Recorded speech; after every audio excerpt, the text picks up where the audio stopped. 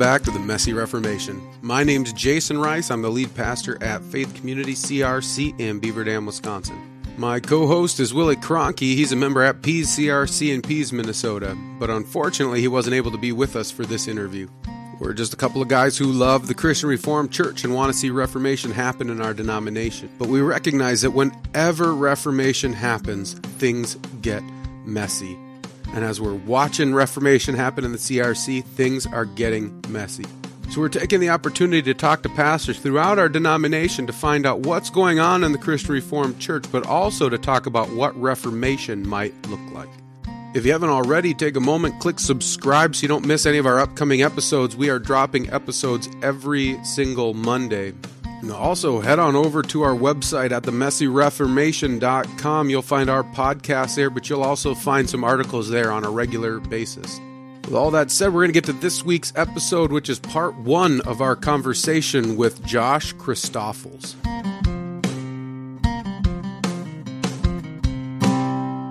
So, Josh, why don't you kick us off by telling us a little bit about yourself and your family and the church that you're at? Yeah, I'm married to Karen, and my wife is a nurse, and I have 5 children. We are a busy family, but enjoy 5 children all the way from ages 14 down to 2. And so I am at the Hammond Christian Reformed Church, and I was just moved here not too long ago, since last August.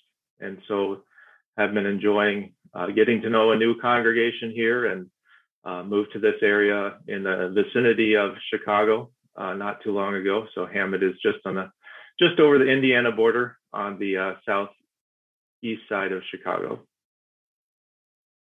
Okay, and what church did you serve prior to that? I was in Chandler, Minnesota. So I served there for 6 years and moved here since then. And so I can tell you a little bit about how I got here, I guess, if you'd like. Yeah. I was kind of looking in this area of Chicago because of a preaching course that was offered. It's called the Charles Simeon Trust and the Chicago Course on Preaching. And so I looked into maybe serving a church in this area. I was at the point in my ministry after 6 years where I was looking for a new church back in Minnesota.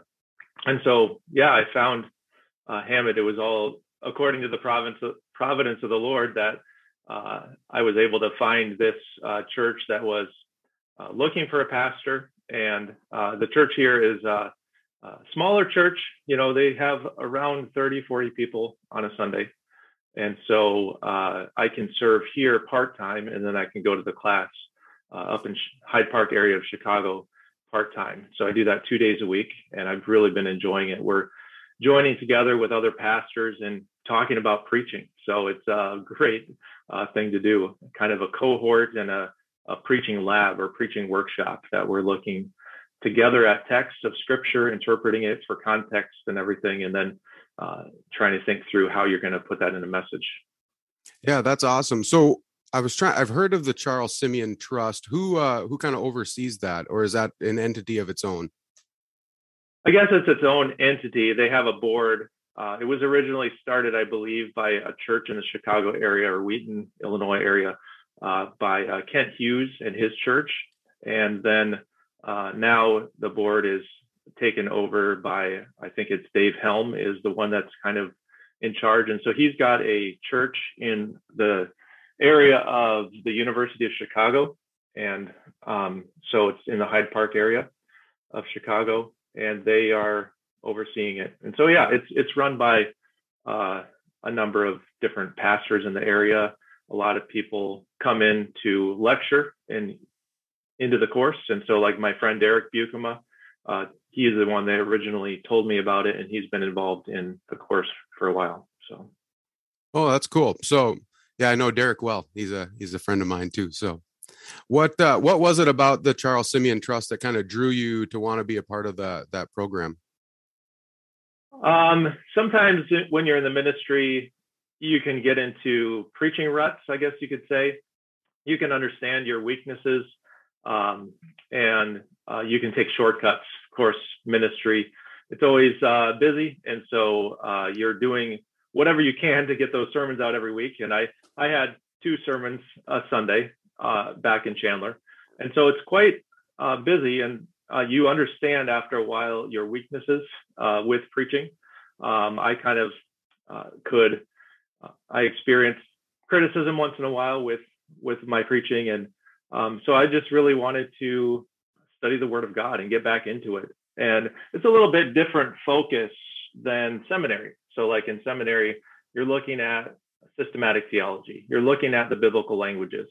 But here it's a little bit different focus. It's focused on the English Bible, and you can read the Bible and just interpret the text, but it's very exegetical. It's very scriptural, and I love it. And then you think through how you can apply it. And one of the best parts is your fellow people taking the course with you. So you've got a really wide variety of people, not only pastors, but a couple elders and deacons that have taken the course, and which is amazing. I'd love to have an elder like that who could preach a sermon. So it's a great opportunity.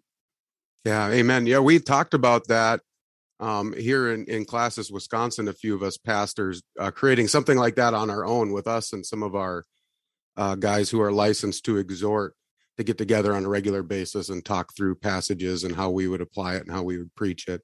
And so it's just it's a really cool way to use the body of Christ, right? And the various gifts that we have to kind of a communal way to look at sermon preparation. So yeah, it's cool. Now, did you grow up in the Christian Reformed Church, Josh? I did.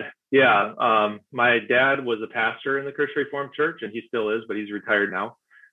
So I grew up in California, and my dad pastored a church in Artesia, California. And then we moved to New Jersey when I was 10 years old. So coast to coast. Then I graduated from high school there and then went to Dordt.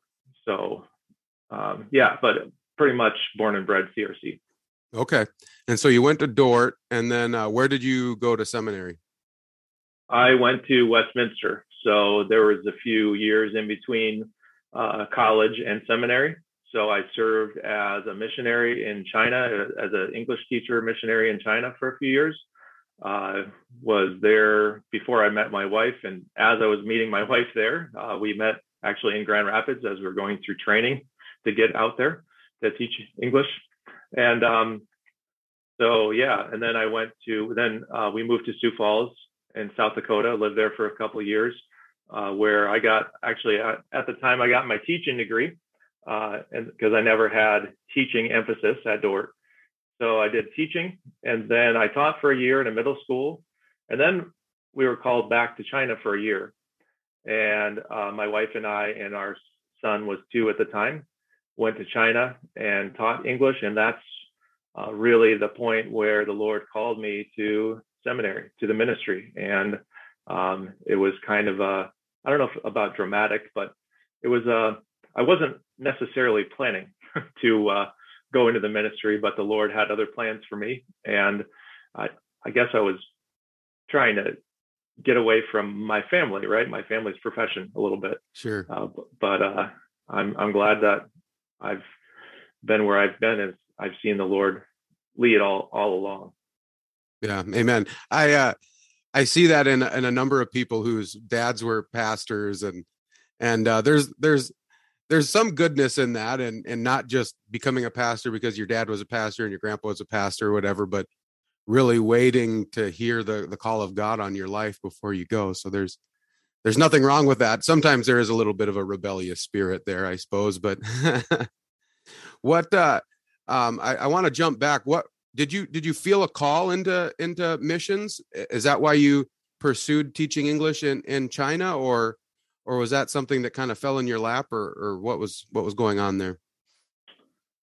Some of it was not a whole lot of direction getting towards the end of my college life, but I knew I wanted to do something with ministry and missions if possible. I had gone on mission trips in high school. We went out to West Virginia from New Jersey to minister to the poor there. I went to Nicaragua in college with a mission group.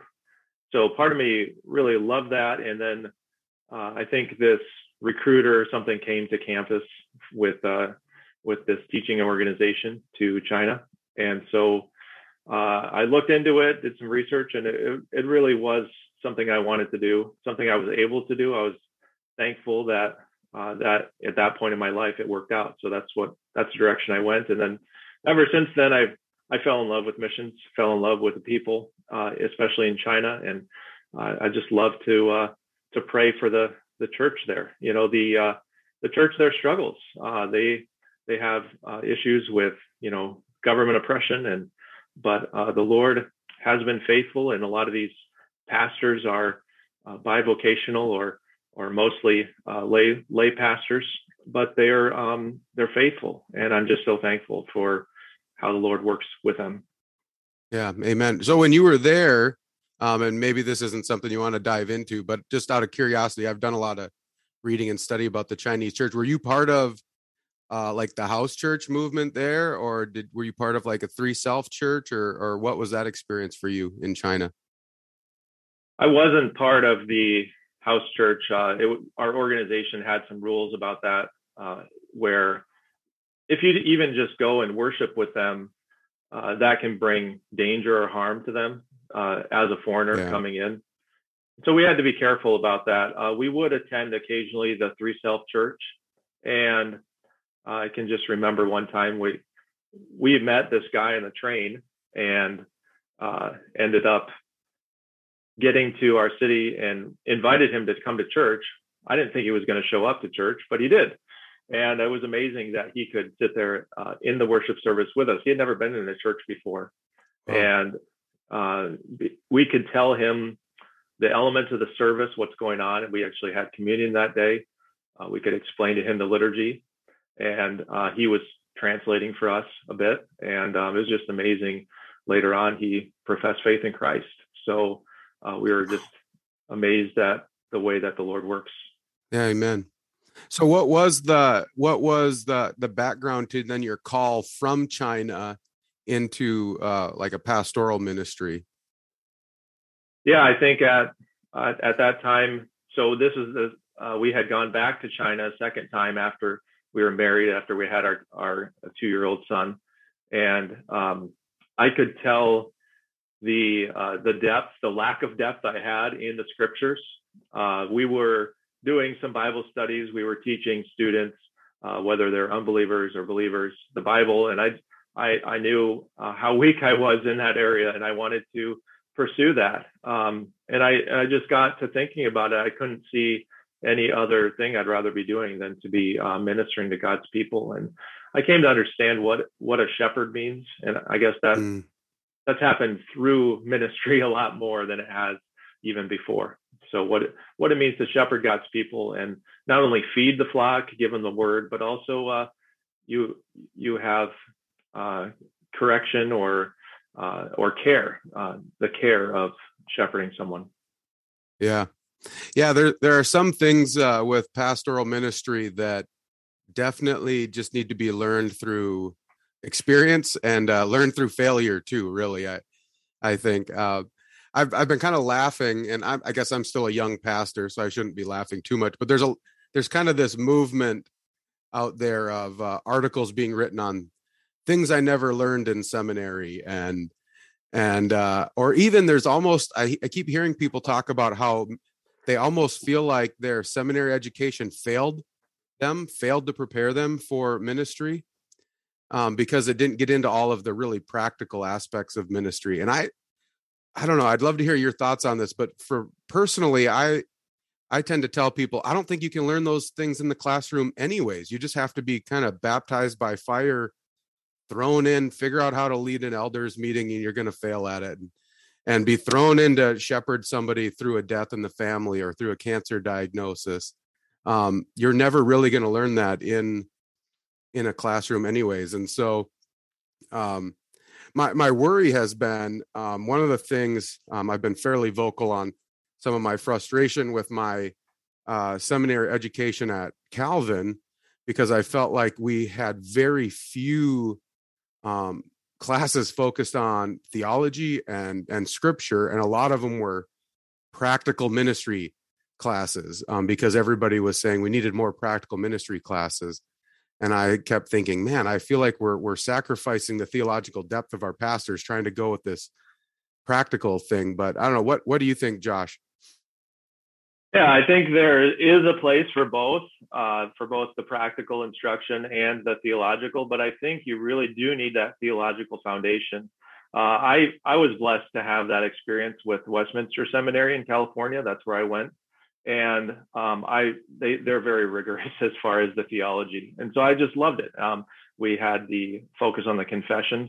Then I did the EPMC program at Calvin, and so then that really I could see that world as well. And so you can see some benefits of some of the practical things. I do agree with you that you really can't teach it all in seminary. You're never going to be ready or prepared through what they're teaching there. They're not going to be able to teach you how to minister in a funeral, or they can give you some practical advice with that, but it comes with experience and failure, really. And I've kind of experienced that a little bit too. So yeah, 100%. I mean, I learned how to help disciple. I was a youth pastor for about 11 years, and I feel bad for my volunteers. I had a pretty large youth ministry team. There were 6 other adults with me, and I feel bad for them. The first 3 or 4 years of ministry, I did not do a good job, and I did not treat them very well. And I had to go back to them repeatedly and say, sorry, I screwed that one up. Sorry, I screwed that one up. Yeah, I shouldn't have said that. Shouldn't have done that. And it was a lot, but they stuck with me. Thankfully, they were faithful. And we did, our whole group did ministry together for about 10 or 11 years straight, which was really cool. But I had to learn a lot just through failing and messing up. And I use this example quite a bit, but just this last week, I had a call from somebody in my church, and they had just had an MRI, and they found a growth, and it might be cancerous, and they wanted me to come over and sit with them and talk and give some pastoral guidance. And I say, you're not going to learn how to do that in a classroom. I mean, they could tell you some ideas and give you some guidelines, sure, but really, whenever we're stepping into a situation like that, we really have no idea what we're doing. And on what, in the one hand, or what's going to happen or what you're going to say. I tell people, I pray my whole way over into that situation to say, Lord, help me, Lord, help me, Spirit, guide me. And then I say a prayer as I'm going through the door, and I sit down and trust the Spirit's going to lead me as I have that conversation. But it's not something you learn. Yeah, it's not something you learn in a classroom. It's something you have to learn by faith, really. You trust, all right, God's going to lead me in this, so here we go.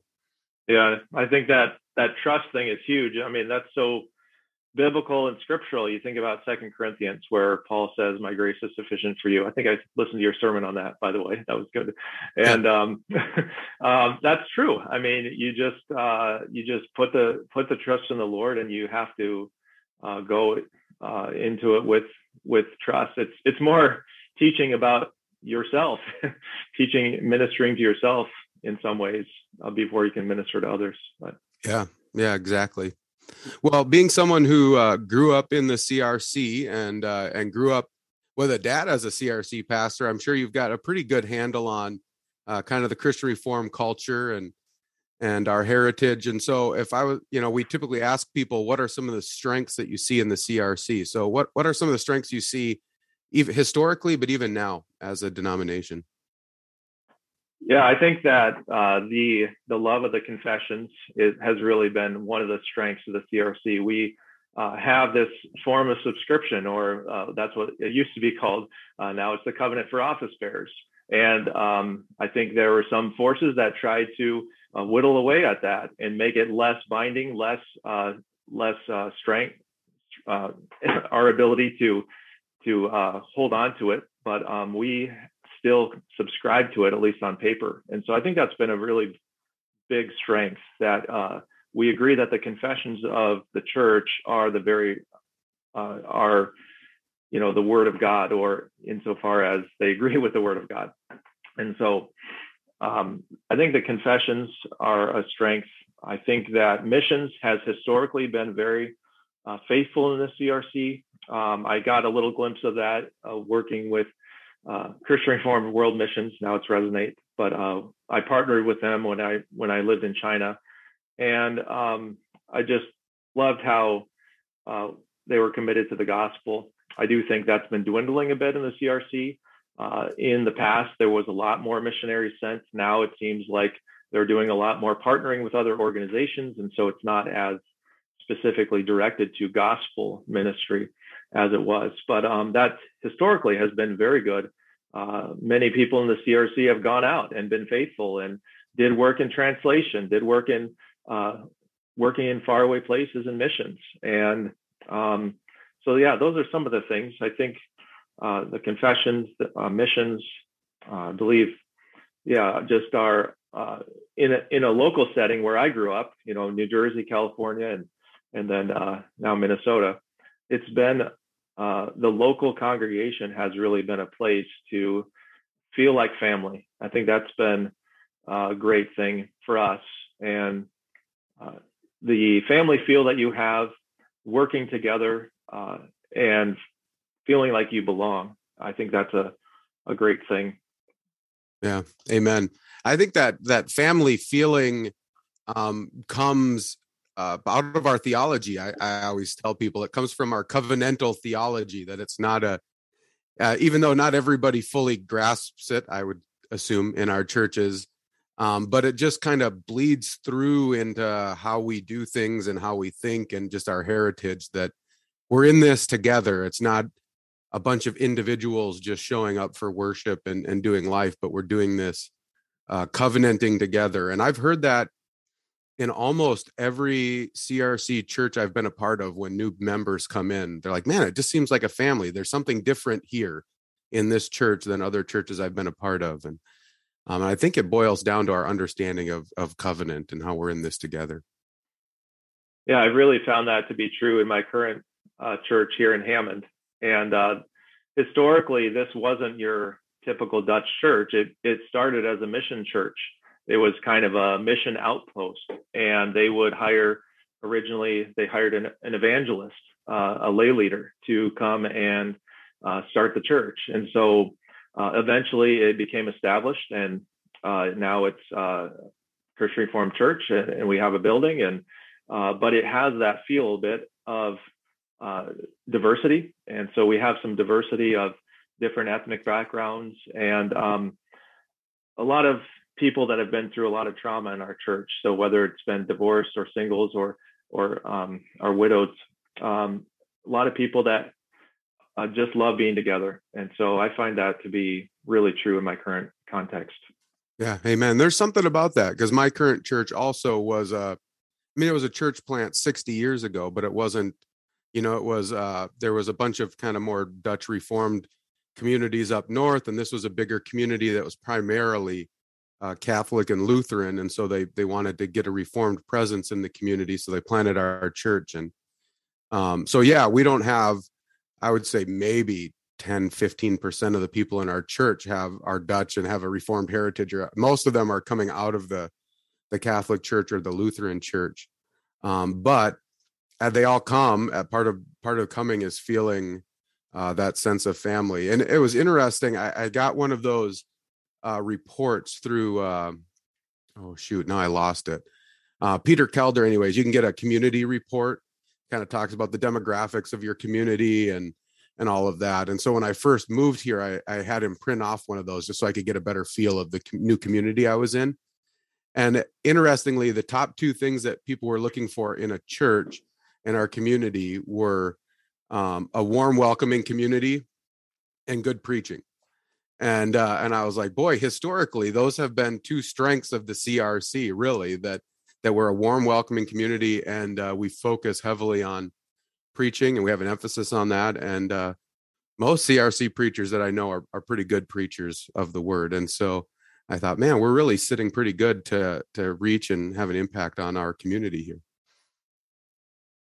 I've also had the joy of experiencing some of the stuff with Christian Reformed World Missions. Too, I was able to go and spend a 5-week internship in the Dominican Republic through them and get to see the fruit of just the CRC's faithful presence in the Dominican Republic, which is a pretty cool story. That the CRC church actually started there because of Back to God Ministries. There was people in a little batey, a little village out in the middle of nowhere, heard, and I forget who it was now, but the Spanish speaking part of Back to God radio. And they heard his sermons and decided they wanted to start a church. And so they just started a church, and they put Christian Reformed Church on the top of the building because that's all they knew. And then they wrote to our synod and said, send us a missionary. We need you to come here and help us plant churches.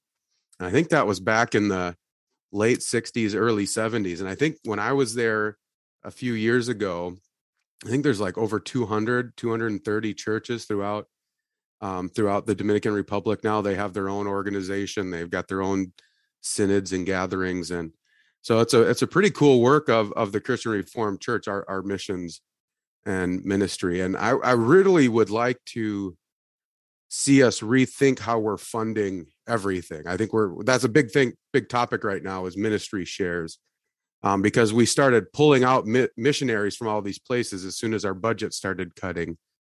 And I thought, boy, that's a poor place to start cutting. There's a lot of other things I think we could start cutting in our throughout our denomination before we start cutting back on our missionaries. Yeah, you see how Back to God has really morphed and changed over the years as well. And you see that, I mean, that's connected to this community here in Southwest Chicago or Southeast Chicago. It's really kind of lamentable, I think, that there's less focus on the actual Back to God hour. We always had very good preachers and very good ministry leaders in each of these language areas, and they were doing direct gospel work. They were doing direct ministry on the radio. And one of the pastors is Pastor Madene, and he was a while back the Muslim speaker, or ministered to Muslims with Back to God, and so he's a member of our church now. And so it's been really great to talk to him. But yeah, it's a little bit sad about the state of things now. I think it seems like, I know they have a radio program, but honestly, I don't know much about it. I think it's online, and I don't know how much is on the radio anymore. I think they said they stopped actually broadcasting on the radio because it was expensive. It was more than $1 million every year to broadcast. But then I compare that to the banner, and it costs at least $1 million to send the banner to every household.